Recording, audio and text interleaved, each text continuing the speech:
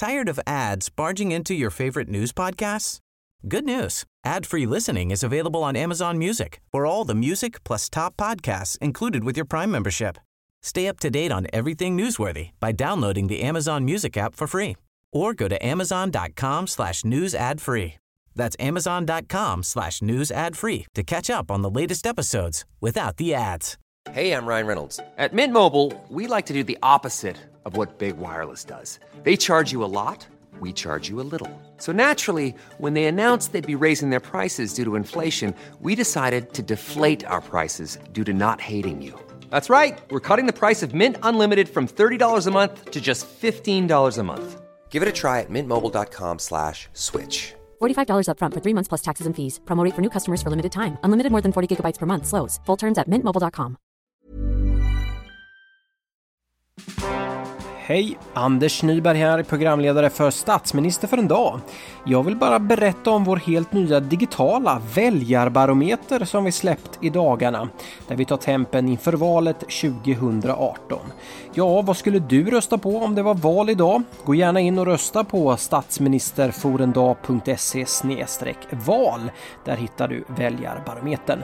Nu kommer då veckans statsminister från organisationen och rörelsen Jag är här, Mina Dennert. Varsågoda.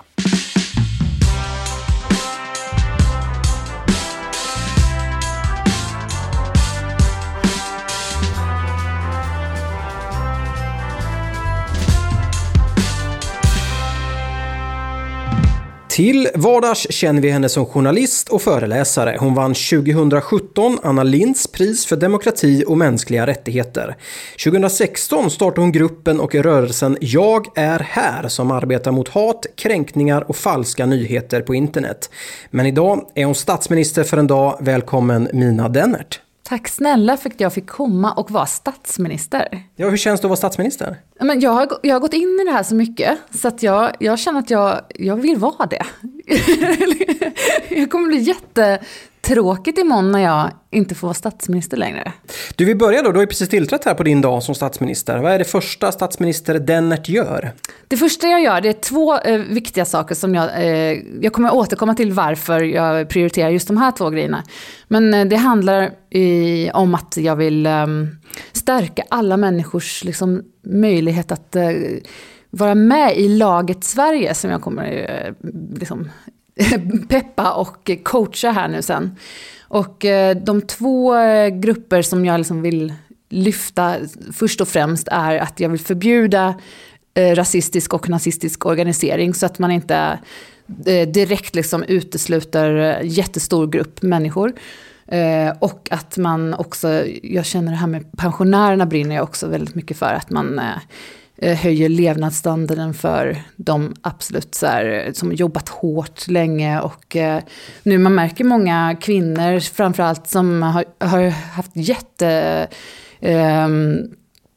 liksom arbetsamma yrken, liksom har haft liksom lång yrkeskarriär och liksom jobbat hårt och sen nu hamnar i, för att man har haft låga löner, hamnar i liksom fattigdom nu, som jag tycker är fruktansvärt orättvist och dåligt. Så gjorde man ju någon höjning nu och den räcker ju inte till närmelsevis till. Liksom. Så att, det är nog de 2 första grejerna jag tar tag i. Så får fler då känna att man tillhör laget Sverige. Och om vi börjar med den första gruppen då, att förbjuda nazistisk och rasistisk organisering. Det där är ju en fråga som dyker upp då och då. Hur ska vi förbjuda det? Men just det här att man nu som man gör att man låter människor hålla på och ha möten om, alltså planera brott som det ju faktiskt är. Och jag tänker på det just det här med i Finland, den här killen som gick förbi någon nazistisk grupp och blev mördad. Att jag tror att ofta är det också, opinionen vänder också mycket efter den här John Ron. Jag är ju så gammal, så jag var ju med då på den tiden i Kungälv när han mördades, en ung pojke i, det här är ju på 90-talet. Början av 90-talet, ja. Precis. Ja. Och då oftast behövs det någon sån här fruktansvärt hemsk händelse för att man ska förstå att men det kanske inte är så bra att de för att det här är ju liksom kriminella de har ju kriminella, de vill ju mörda människor, eller det är ju det liksom som det går ut på, liksom, att man ska rensa ut människor. Så därför är det ju väldigt bra att man stoppar det innan det har hänt. Och det finns ju också väldigt mycket nazistiska mord som kommer liksom med jämna mellanrum i Sverige. Så att det är ju faktiskt helt hårresande, kan jag tycka, att man får ha en sån gruppering, att den skulle överhuvudtaget... Jag egentligen fattar inte hur det kan vara lagligt. Så det verkar märkligt. Men om vi jämför då med John Ron-tiden på 90-talet, så var det ju väldigt starka nynazistiska vindar och vit makt, hela rörelsen. Vet jag var ju själv inte så gammal då, men minns ju hur det var i ett litet samhälle där jag växte upp. Ser du att vi är där vi var på 90-talet idag? Jag tycker att det är mycket värre idag. Det var ju som jag upplevde det. Alltså då var det ju jätteilla. Men nu är det ju såna här vindar över hela västvärlden. Och det ligger liksom starka politiska grupperingar bakom liksom hela liksom, och också alltså, möjligheten att organisera sig på ett helt annat sätt genom nätet och propagandan som pågår där. Så att jag tycker det är en mycket mer allvarlig situation nu än vad vi var då. För det är också det som du i din organisation Rörelse Jag är här arbetar mot. Hur starka är de här krafterna på nätet? De är jättestarka ju. Det är ju absolut det mest... I sociala medier så är de... När vi började 2016 så det var ju i princip bara de rösterna som hördes. De var ju i alla kommentarsfälten och liksom har ju hundratals sidor där man hela tiden... det är en enda nyhet egentligen. Det är ju inte en nyhet, men man kallar det för det. Det är ju bara bloggare som håller på. Liksom, de sitter ju bara och tycker och hittar på saker. Men det de ska säga i alla fall, det är liksom en enda sak. Och det är ju att man... invandringen är liksom roten till alla problem och att politiker att man sprider så här, den här misstron och försöker skada tilliten för liksom, de människor som styr och för fakta och för journalister eller alla som skulle kunna utmana den här propagandan eller försöka stoppa den på något sätt. Går det stoppa? Går det att stoppa de här?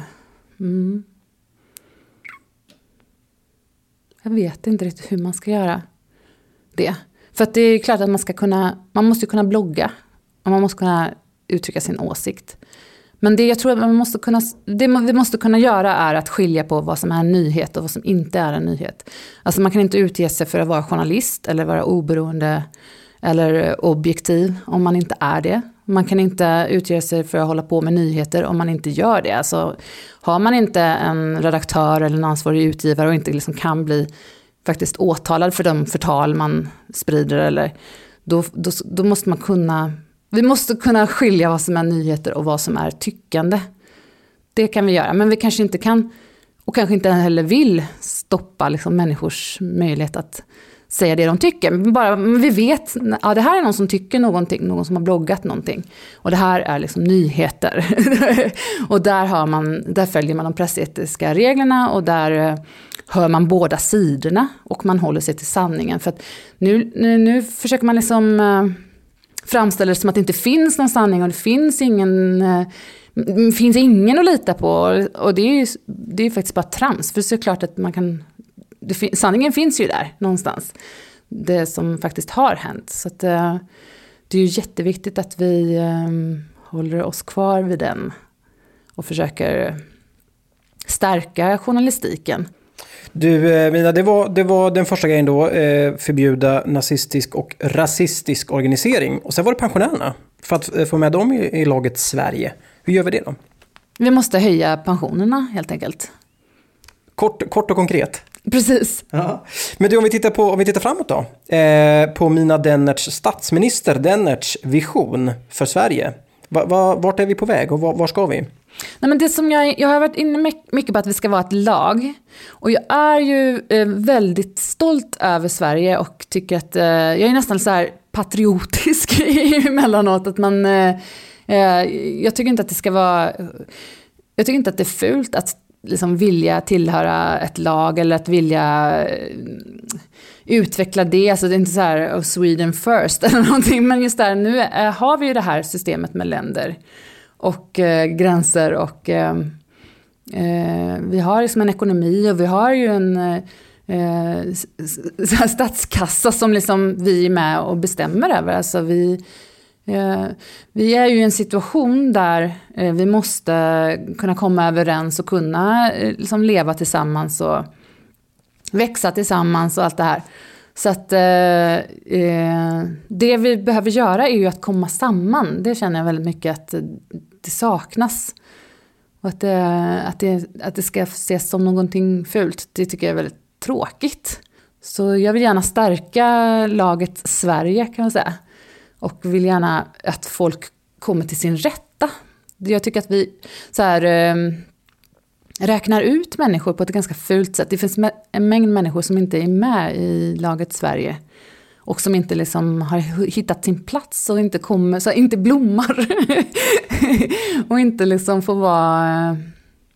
Ja, men jag tycker att just det här med att det är så fult med om man har blivit arbetslös eller att om man är sjuk på något sätt, att man liksom är ganska så förnedrande mot de här grupperna som har hamnat utanför av olika saker eller folk som kanske har hamnat i kriminalitet eller sådär. Så det tänker jag att människor, om man är coach för laget Sverige, då vill man ju att alla de här medborgarna eller de som är med, vad är det jag har att liksom jobba med det är ju de som är med i Sveriges medborgare och att man tar tillvara på människors liksom kapacitet och att man hjälper människor att bli så bra som de kan vara. Och det är ju många tänker så här, om man är arbetssökande då är det hela ens identitet på något sätt. Alltså, det är kanske en period man är det. Man kanske också har cancer en period. Man kan ju råka ut för en mängd olika saker i livet, men man måste kunna få nya chanser. Och det tycker jag är lite... Vi har väldigt svårt för att se folk när de är svaga eller när man inte har lyckats. Så att det är något så väldigt fult som jag skulle vilja ändra på. Hur gör vi det då? Nej, men till exempel, jag har en massa så här idéer kring hur man kan... jag vill ju satsa på kreativitet och utbildning och trygghet.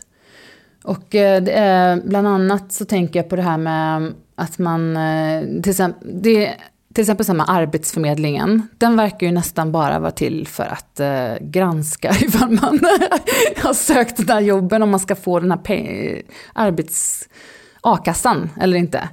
Så den tänker jag, behöver vi ens ha Arbetsförmedlingen? Jag tror inte det. Utan att man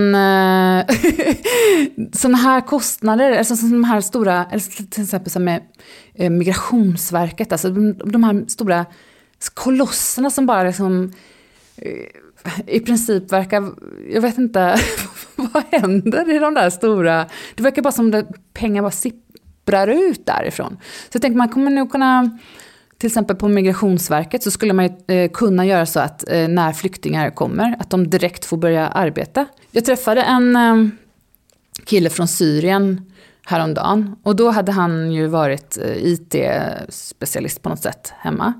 Och är man det, då behöver man ju jobba med det hela tiden. Sen hade han suttit inne på det här Migrationsverket på någon sån där förvar någonstans i 2 år. När han kommer ut sen, då har inte han en chans att jobba med det som är hans yrke längre. För att han har hamnat efter så mycket att han liksom bara fick börja om från början. Så det där är ju synd. Att det här att man istället för att se människor som en belastning, att man kanske kan vända sig till de här människorna och säga, men vad har du för, alltså mer som en partner eller en möjlig liksom, en möjlighet, att man ser människor som möjligheter eller vad heter det? Resurs låter tråkigt, men just det att man, vad är det jag försöker säga? Ja, men hur vi ska bli hur laget Sverige ska bli starkare och fler ska känna sig involverade. Men då, det låter som att Arbetsförmedlingen och Migrationsverket de lägger statsminister Mina Dennert ner då. Ja, men jag tror men kanske kan man, jag vet inte, man måste ju ändå liksom avgöra, kan den här människan komma in eller inte, ha den har den här skyddsbehovet eller vad det nu är man söker på, eller man har gift sig med någon eller. Så det är säkert mycket krångligare än vad jag gör det till nu. Men som sagt, jag behöver ju inte ta de här konsekvenserna, så att men jag ska säga att jag drar ner väldigt, Migrationsverket drar ner på, men Arbetsförmedlingen, den behövs inte. Och om vi tittar då på de som ska genomföra det här, kanske då lägga ner Arbetsförmedlingen bland annat, så är det ju regeringen Dennert. Hur ser den ut? Jag har börjat här ganska seriöst och sen ballar ur. Man kan säga att det är som en rutschbana, kan man säga. Men jag börjar i alla fall med min kulturminister som är Maxida Marek. Och henne har jag valt för att hon är sån mångsysslare. Jag ska räkna upp lite vad det är hon gör. Hon är DJ, skådespelare, manusförfattare, filmstatist, konstnär, jojkare, hiphoppare, musikvideoproducent, och så vidare och så vidare. Och statsminister för en dag i den här podden tidigare. Ja, men hon kommer bli perfekt. Och just det här att jag tycker att hon verkar ha en respekt för saker som jag gillar och en disrespekt för saker som jag tycker också. Jag tycker att hon verkar lägga energin där och liksom ha en nyfikenhet och en respektlöshet som jag gillar, samtidigt som och just att hon har så bra koll på så många olika kulturyttringar eller vad man ska kalla det. Så ja, men absolut, jag tror att hon kommer bli fantastiskt stöd och kunna utveckla hela det här med kulturområdet. Det var Maxida Marek, kulturminister. Vi går vidare. Ja, sen min utrikesminister är Zlatan. För att han är ju såklart, idag är han den absolut mest kända levande svensken. Det finns ju de här, jag tror att Ikea och Minecraft och de här, och Skype kanske man känner till, men man kanske inte vet att det är svenska personer bakom de här varumärkena. Och han är ju ute redan och marknadsför Sverige, och just det här att han spelar i våra färger, och han liksom, han är ju kaxig och cool och så bra förebild för människor att se upp till. Han verkar väldigt smart, han är väldigt rolig när han är så här rapp, och jag tror han är ju redan en helt fantastisk utrikesminister. Och sen har jag min finansminister, det är faktiskt min pappa. För att han är en av de få som jag verkligen så här litar på när det gäller ekonomi. Och han har också alltid så här satsat på så här långsiktiga investeringar. Han är inte sån där som går och köper massa krafs. Och han har liksom lärt mig väldigt mycket där med ordning och reda. Han har alltid så här satsat på Ericsson och Saab och Volvo. Men det är så här, de här svenska företagen och han är liksom så här lojal, och det är ordning och reda på honom, så honom vill jag ha. Och sen har jag min utbildningsminister, och det är Katarina Taikon. För att hon drev ju ett enormt försökte liksom, förbättra för den romska befolkningen. Och drev liksom sig nästan in i väggen ju med det här arbetet att försöka påverka. Och hon fick ju igenom enormt mycket förändringar. Men till slut, så vad jag förstår, så gav hon liksom lite upp med den här äldre befolkningen och började satsa på de unga. Just för att att de fortfarande är liksom lite mjuka i sinnet sådär. Och det hon faktiskt gjorde var ju, läste du Katitze-böckerna när du var liten? Tror inte det. Nej, men jag läste dem, och jag tror att hela vår generation, alltså vi var ju, jag tror inte att det finns någon som är fördomsfull mot romer, för att det var så levande, de här beskrivningarna, och den här coola, tuffa tjejen liksom, som alla kunde känna igen sig. Man verkligen kände hennes vrede, hennes sorg, hennes glädje. Så det var ju, alltså hon har gjort ett enormt folkbildningsarbete och så här. Ja, nej, men hon är ju just där att satsa på de unga och att liksom ge dem bra värderingar som liksom håller i sig. Det tror jag på. Och sen har jag min sista då, och då är det ju min försvarsminister som är Sarah Connor. Jag valde mellan Ellen Ripley och Sarah Connor, men sen så kände jag, Ellen är ju hardcore. Det är hon ju, hon är svincool. Men Sarah, jag tänker ändå att hon har ju det här med hela planeringen kring liksom, hon har ju den här bland annat i öknen, att hon har grävt ner alla de här vapnen. Hon har liksom verkligen, hon har ju förutsett och planerat för liksom allt i princip. Och hon är ju så tuff alltså. Vi behöver ju någon som kan sätta ner kniven i bordet. Så Sarah Connor från filmen Terminator då? Terminator 2 kanske framförallt är framträdande i. Ja men precis, det är henne vi behöver ha vid vår sida här nu. Mm. Bra regering här. Hur tror du att ni kommer arbeta ihop? Alla workshops som regeringen Dennert sätter ihop här. Ja, men det här är ju faktiskt, nu när du säger det så det är ganska så stora personligheter. Ja, det kan det nog. Jag kanske kommer jag kanske kommer få lite problem och samla dem. Men ja, jag vet inte. Nej, det kommer nog gå bra.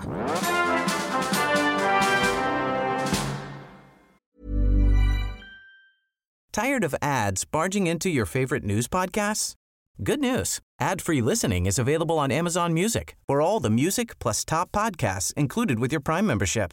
Stay up to date on everything newsworthy by downloading the Amazon Music app for free or go to amazon.com/news ad free. That's amazon.com/news ad free to catch up on the latest episodes without the ads. Hey, I'm Ryan Reynolds. Recently, I asked Mint Mobile's legal team if big wireless companies are allowed to raise prices due to inflation. They said yes. And then when I asked if raising prices technically violates those onerous two-year contracts, they said, "What the f*** are you talking about, you insane Hollywood ass?" So to recap, we're cutting the price of Mint Unlimited from $30 a month to just $15 a month. Give it a try at mintmobile.com/switch. $45 up front for 3 months plus taxes and fees. Promo rate for new customers for limited time. Unlimited more than 40 gigabytes per month. Slows full terms at mintmobile.com.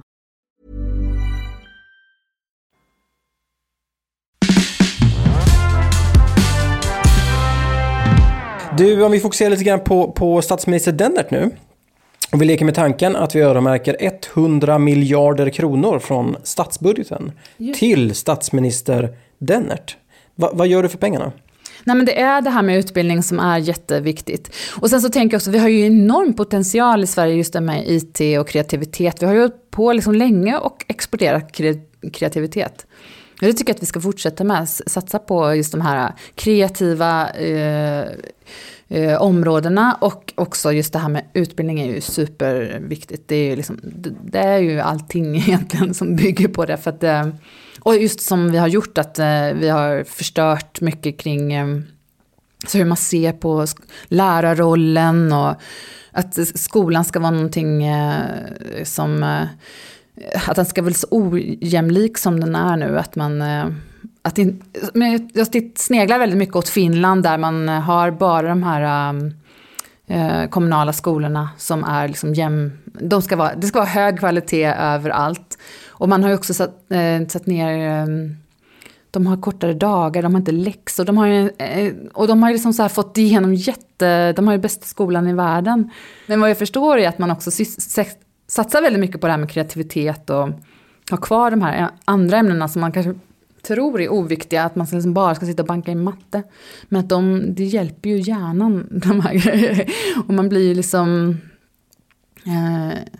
man blir ju intelligent av att, eller så här smart, och man övar ju allting, analysförmåga av att läsa och liksom empati och så att allt det här med att vara kreativ på olika sätt, och att satsa på skolan och på läraryrket, att det ska bli ett alltså det borde ju vara det mest högstatusarbetet som finns egentligen.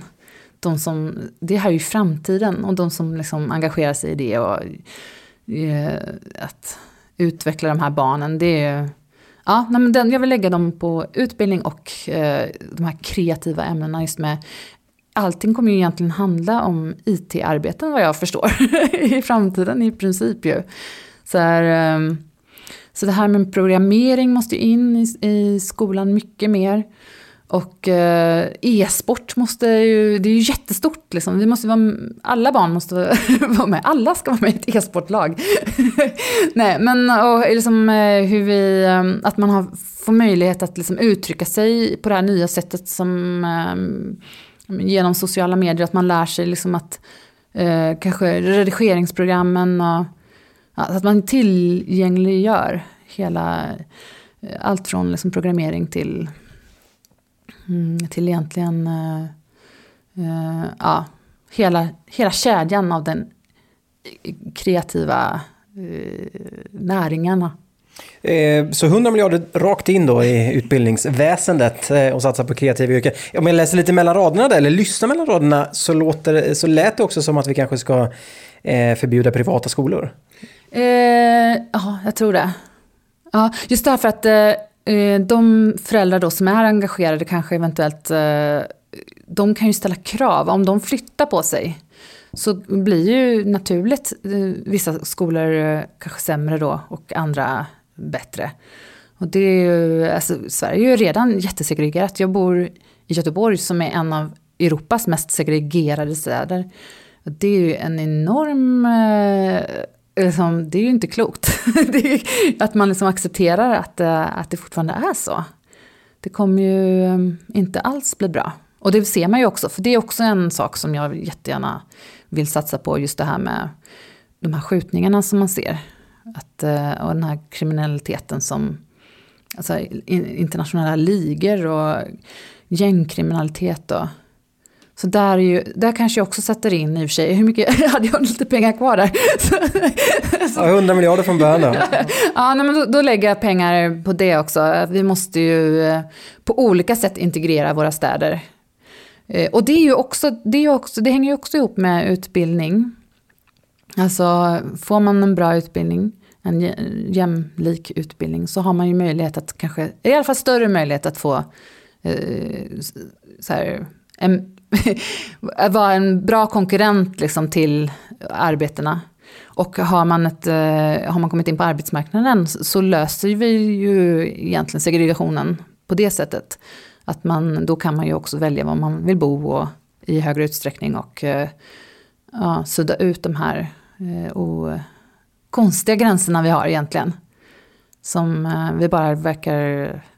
Jag vet inte, det finns säkert jättemånga insatser som görs, men det händer inte så himla mycket. Mm. Du, på tal om regering så är ju du en person som ofta väljs ut i den här podden som minister. Varför tror du att det är så? Jag visste inte att jag har blivit det. Men vad roligt. Har jag blivit det? För jag förstod att jag hade blivit det förra veckan. Men det har hänt fler gånger. Ja, jag tror att det har nog hänt 3-4 gånger att du har blivit utvald som minister i olika statsministrars regeringar här. Vad blir jag på, i vilka roller får jag? Ja, men oftast handlar det väl om någon form av sans på internet, minister. I olika typer av ministerkonstellationer då. Men du, om vi tittar politiskt då. På Mina Dennert. Är du politiskt intresserad? Jag är inte så partipolitiskt intresserad egentligen. Om man tänker på att jag borde vara det. För att jag är ju politiskt intresserad. Så det är ju lite märkligt. Jag tror att jag har haft svårt att hitta ett bra parti. Att det är det. Och sen är jag ju jag ligger ganska mycket i mitten sådär och... Så därför har jag verkligen tagit ut svängarna nu också. Så här. Men jag är inte riktigt...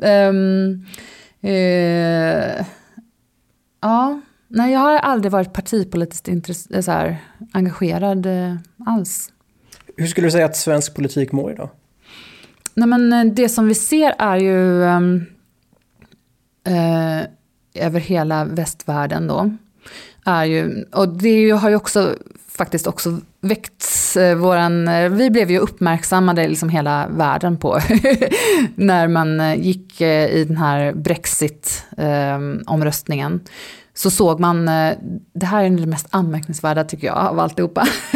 För då, den vanligaste Google-sökningen dagen efter Brexit, det var vad är Brexit? Inte så här, vad händer nu? Utan så här, man hade gått och röstat om att lämna EU. Och man hade ingen aning om vad det var man hade röstat på. Alltså det gör mig så rädd så att jag... och sen så då med Trump att vi bara, nej men han kommer, det finns inte möjlighet att han kan vinna om man bara liksom skrattade och flamsade och sen så går han och gör det. Och att man då också ser de här sambanden mellan hans sociala medier. Att han hade så många följare på Twitter och att man, alltså vilken nivå det ligger på idag. Och det är ju en jättestor fråga såklart för mig också. Alla är jättestora frågor. Men just det här med att stärka demokratin och det här som då kallas lite slarvigt för fake news. Vilket är faktiskt ganska missvisande. Som att det här var nyheter, det är ju inte det. Utan det här är ju propaganda man håller på med. Så att jag tror att det är jätteviktigt också att börja använda rätta termer för saker.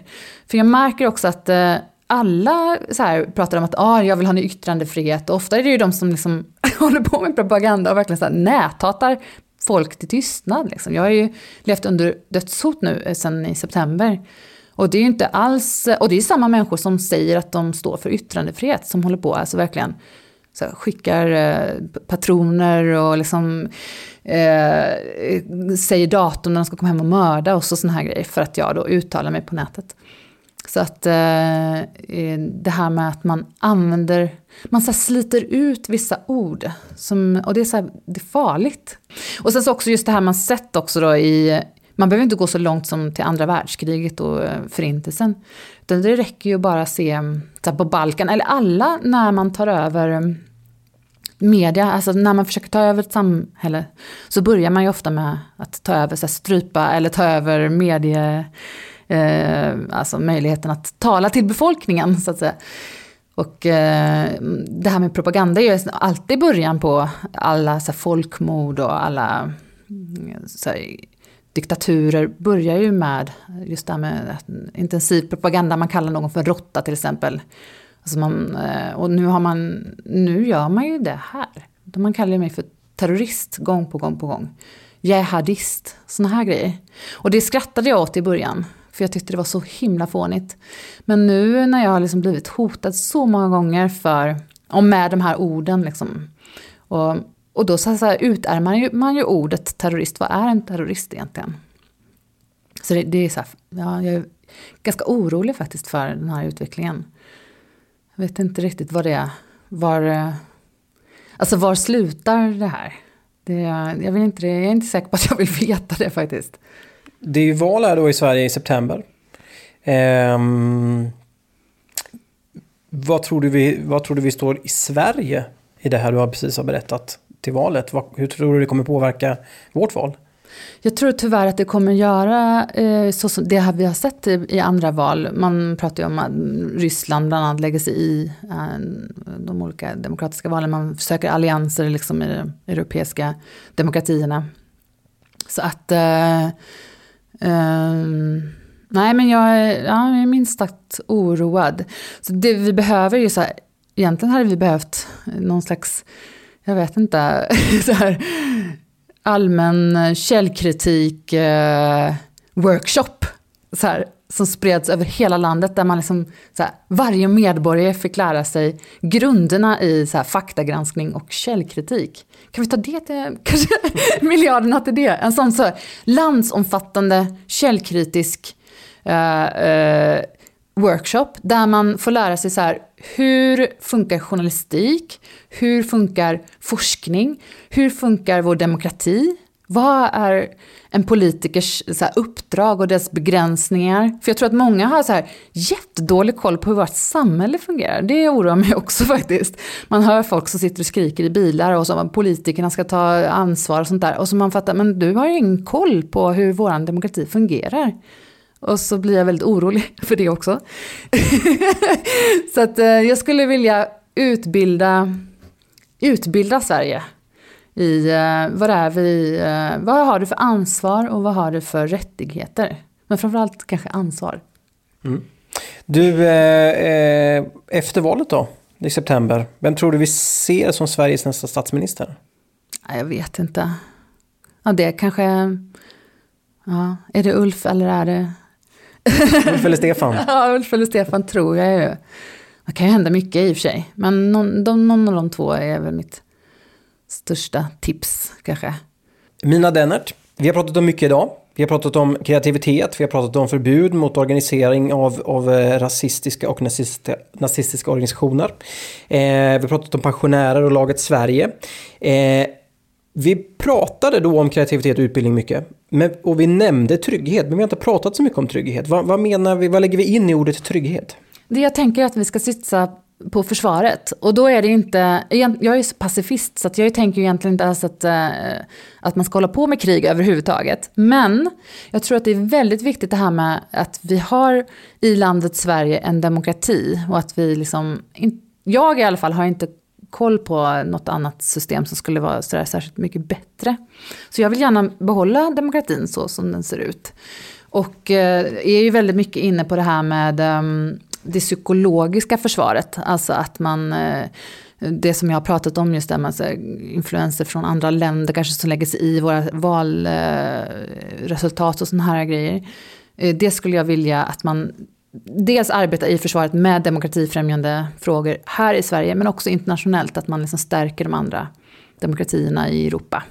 Och sen så har jag lite så här ganska radikala idéer. Jag tänker bland annat det här med medborgarlön. Det har ju också någonting med så här trygghet och det hänger ihop med kreativitet också. Att man har ju sett till exempel när folk har vunnit pengar på Lotto och sånt där. Eller när man har fått så här, en trygghet i sin ekonomi. Att man inte behöver hela tiden så här, oroa sig jättemycket för morgondagen. Så här, överlevnad. Ofta när de får så här pengar så tror man att men nu ska den sluta jobba, den gör aldrig någonting mer. Men man har ju sett att det är precis tvärtom. Alltså folk blir jättekreativa och de öppnar den här restaurangen och så börjar de anställa människor och så här. Och så blir det så här jättemycket mervärde av de där. Att man äntligen liksom kan slappna av lite. Och sen också just det här med att vi håller på att gå från industrier och liksom fossila bränslen, allt det här gamla ekonomierna till nya ekonomier gör ju att det kommer vara en massa människor som eventuellt som har jobbat, som varit så arbetare ju, som liksom inte kanske har kommit med i det här nya laget. Som jag känner att det är en enorm oro bland de här jättestor grupp människor som skulle kunna slappna av och inte känna den här oron att det till exempel kommer in nya människor i landet om man vet att ens egen trygghet är säkrad. Så jag tror att vi kommer få så tryggare, gladare och mer kreativa människor om vi satsar på just medborgarlön. Mm. Du, och med de orden går vi över till tal till nationen med statsminister Dennert. Svenska folket sitter ju bänkade här på sociala medier och framför sina poddapparater. Varsågod statsminister Mina Dennert. Ja, men jag tänkte att jag skulle ha ett så här lite deep talk med mitt lag. Och det är lite på det här med, som handlar om det här med konflikterna och liksom den här dåliga stämningen, att man kanske är liksom lite missunnsam mot andra. Och det blir ju väldigt svårt att spela som ett lag när man inte har den här gemenskapen, den här liksom samhörighetskänslan. Och jag tycker att jag har liksom en idé om att om man håller sig så här mjuk och ödmjuk så kan man ju då har man ju lättare att vara en bra medmänniska. Så det skulle jag vilja säga i mitt tal som blev lite det blev inte direkt så här riktat till nationen, men den här biten blir det då. Och då säger jag så här: svenskar, gå ut ikväll och titta upp mot stjärnorna och liksom bara sugas in i det här mörkret och den här, som vi är så här på den här planeten i det här tidet och rummet, och bara så känna den här ödmjukheten och den här mjukheten inför liksom så här livet och våran plats här på jorden.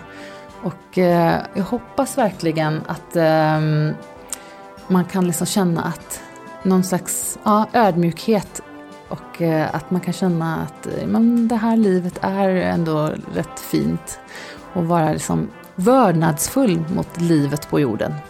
Och att man ska vara snäll faktiskt. Mot sig själv först och främst. Statsminister Mina Dennert, stort tack för att du tog dig tid att vara med. Tack snälla för att jag fick vara med.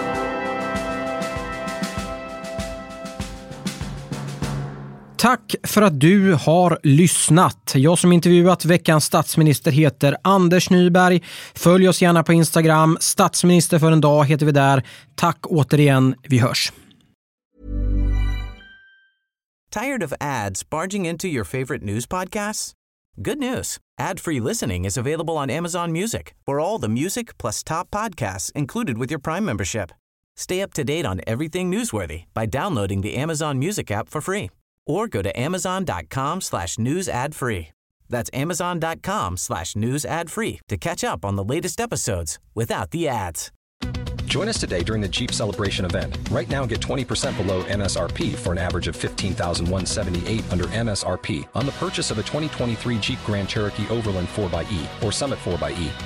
Not compatible with lease offers or with any other consumer incentive offers. $15,178 average based on 20% below average MSRP from all 2023 Grand Cherokee Overland 4xE and Summit 4xE models in dealer stock. Residency restrictions apply. Take retail delivery from dealer stock by 4/1. Jeep is a registered trademark.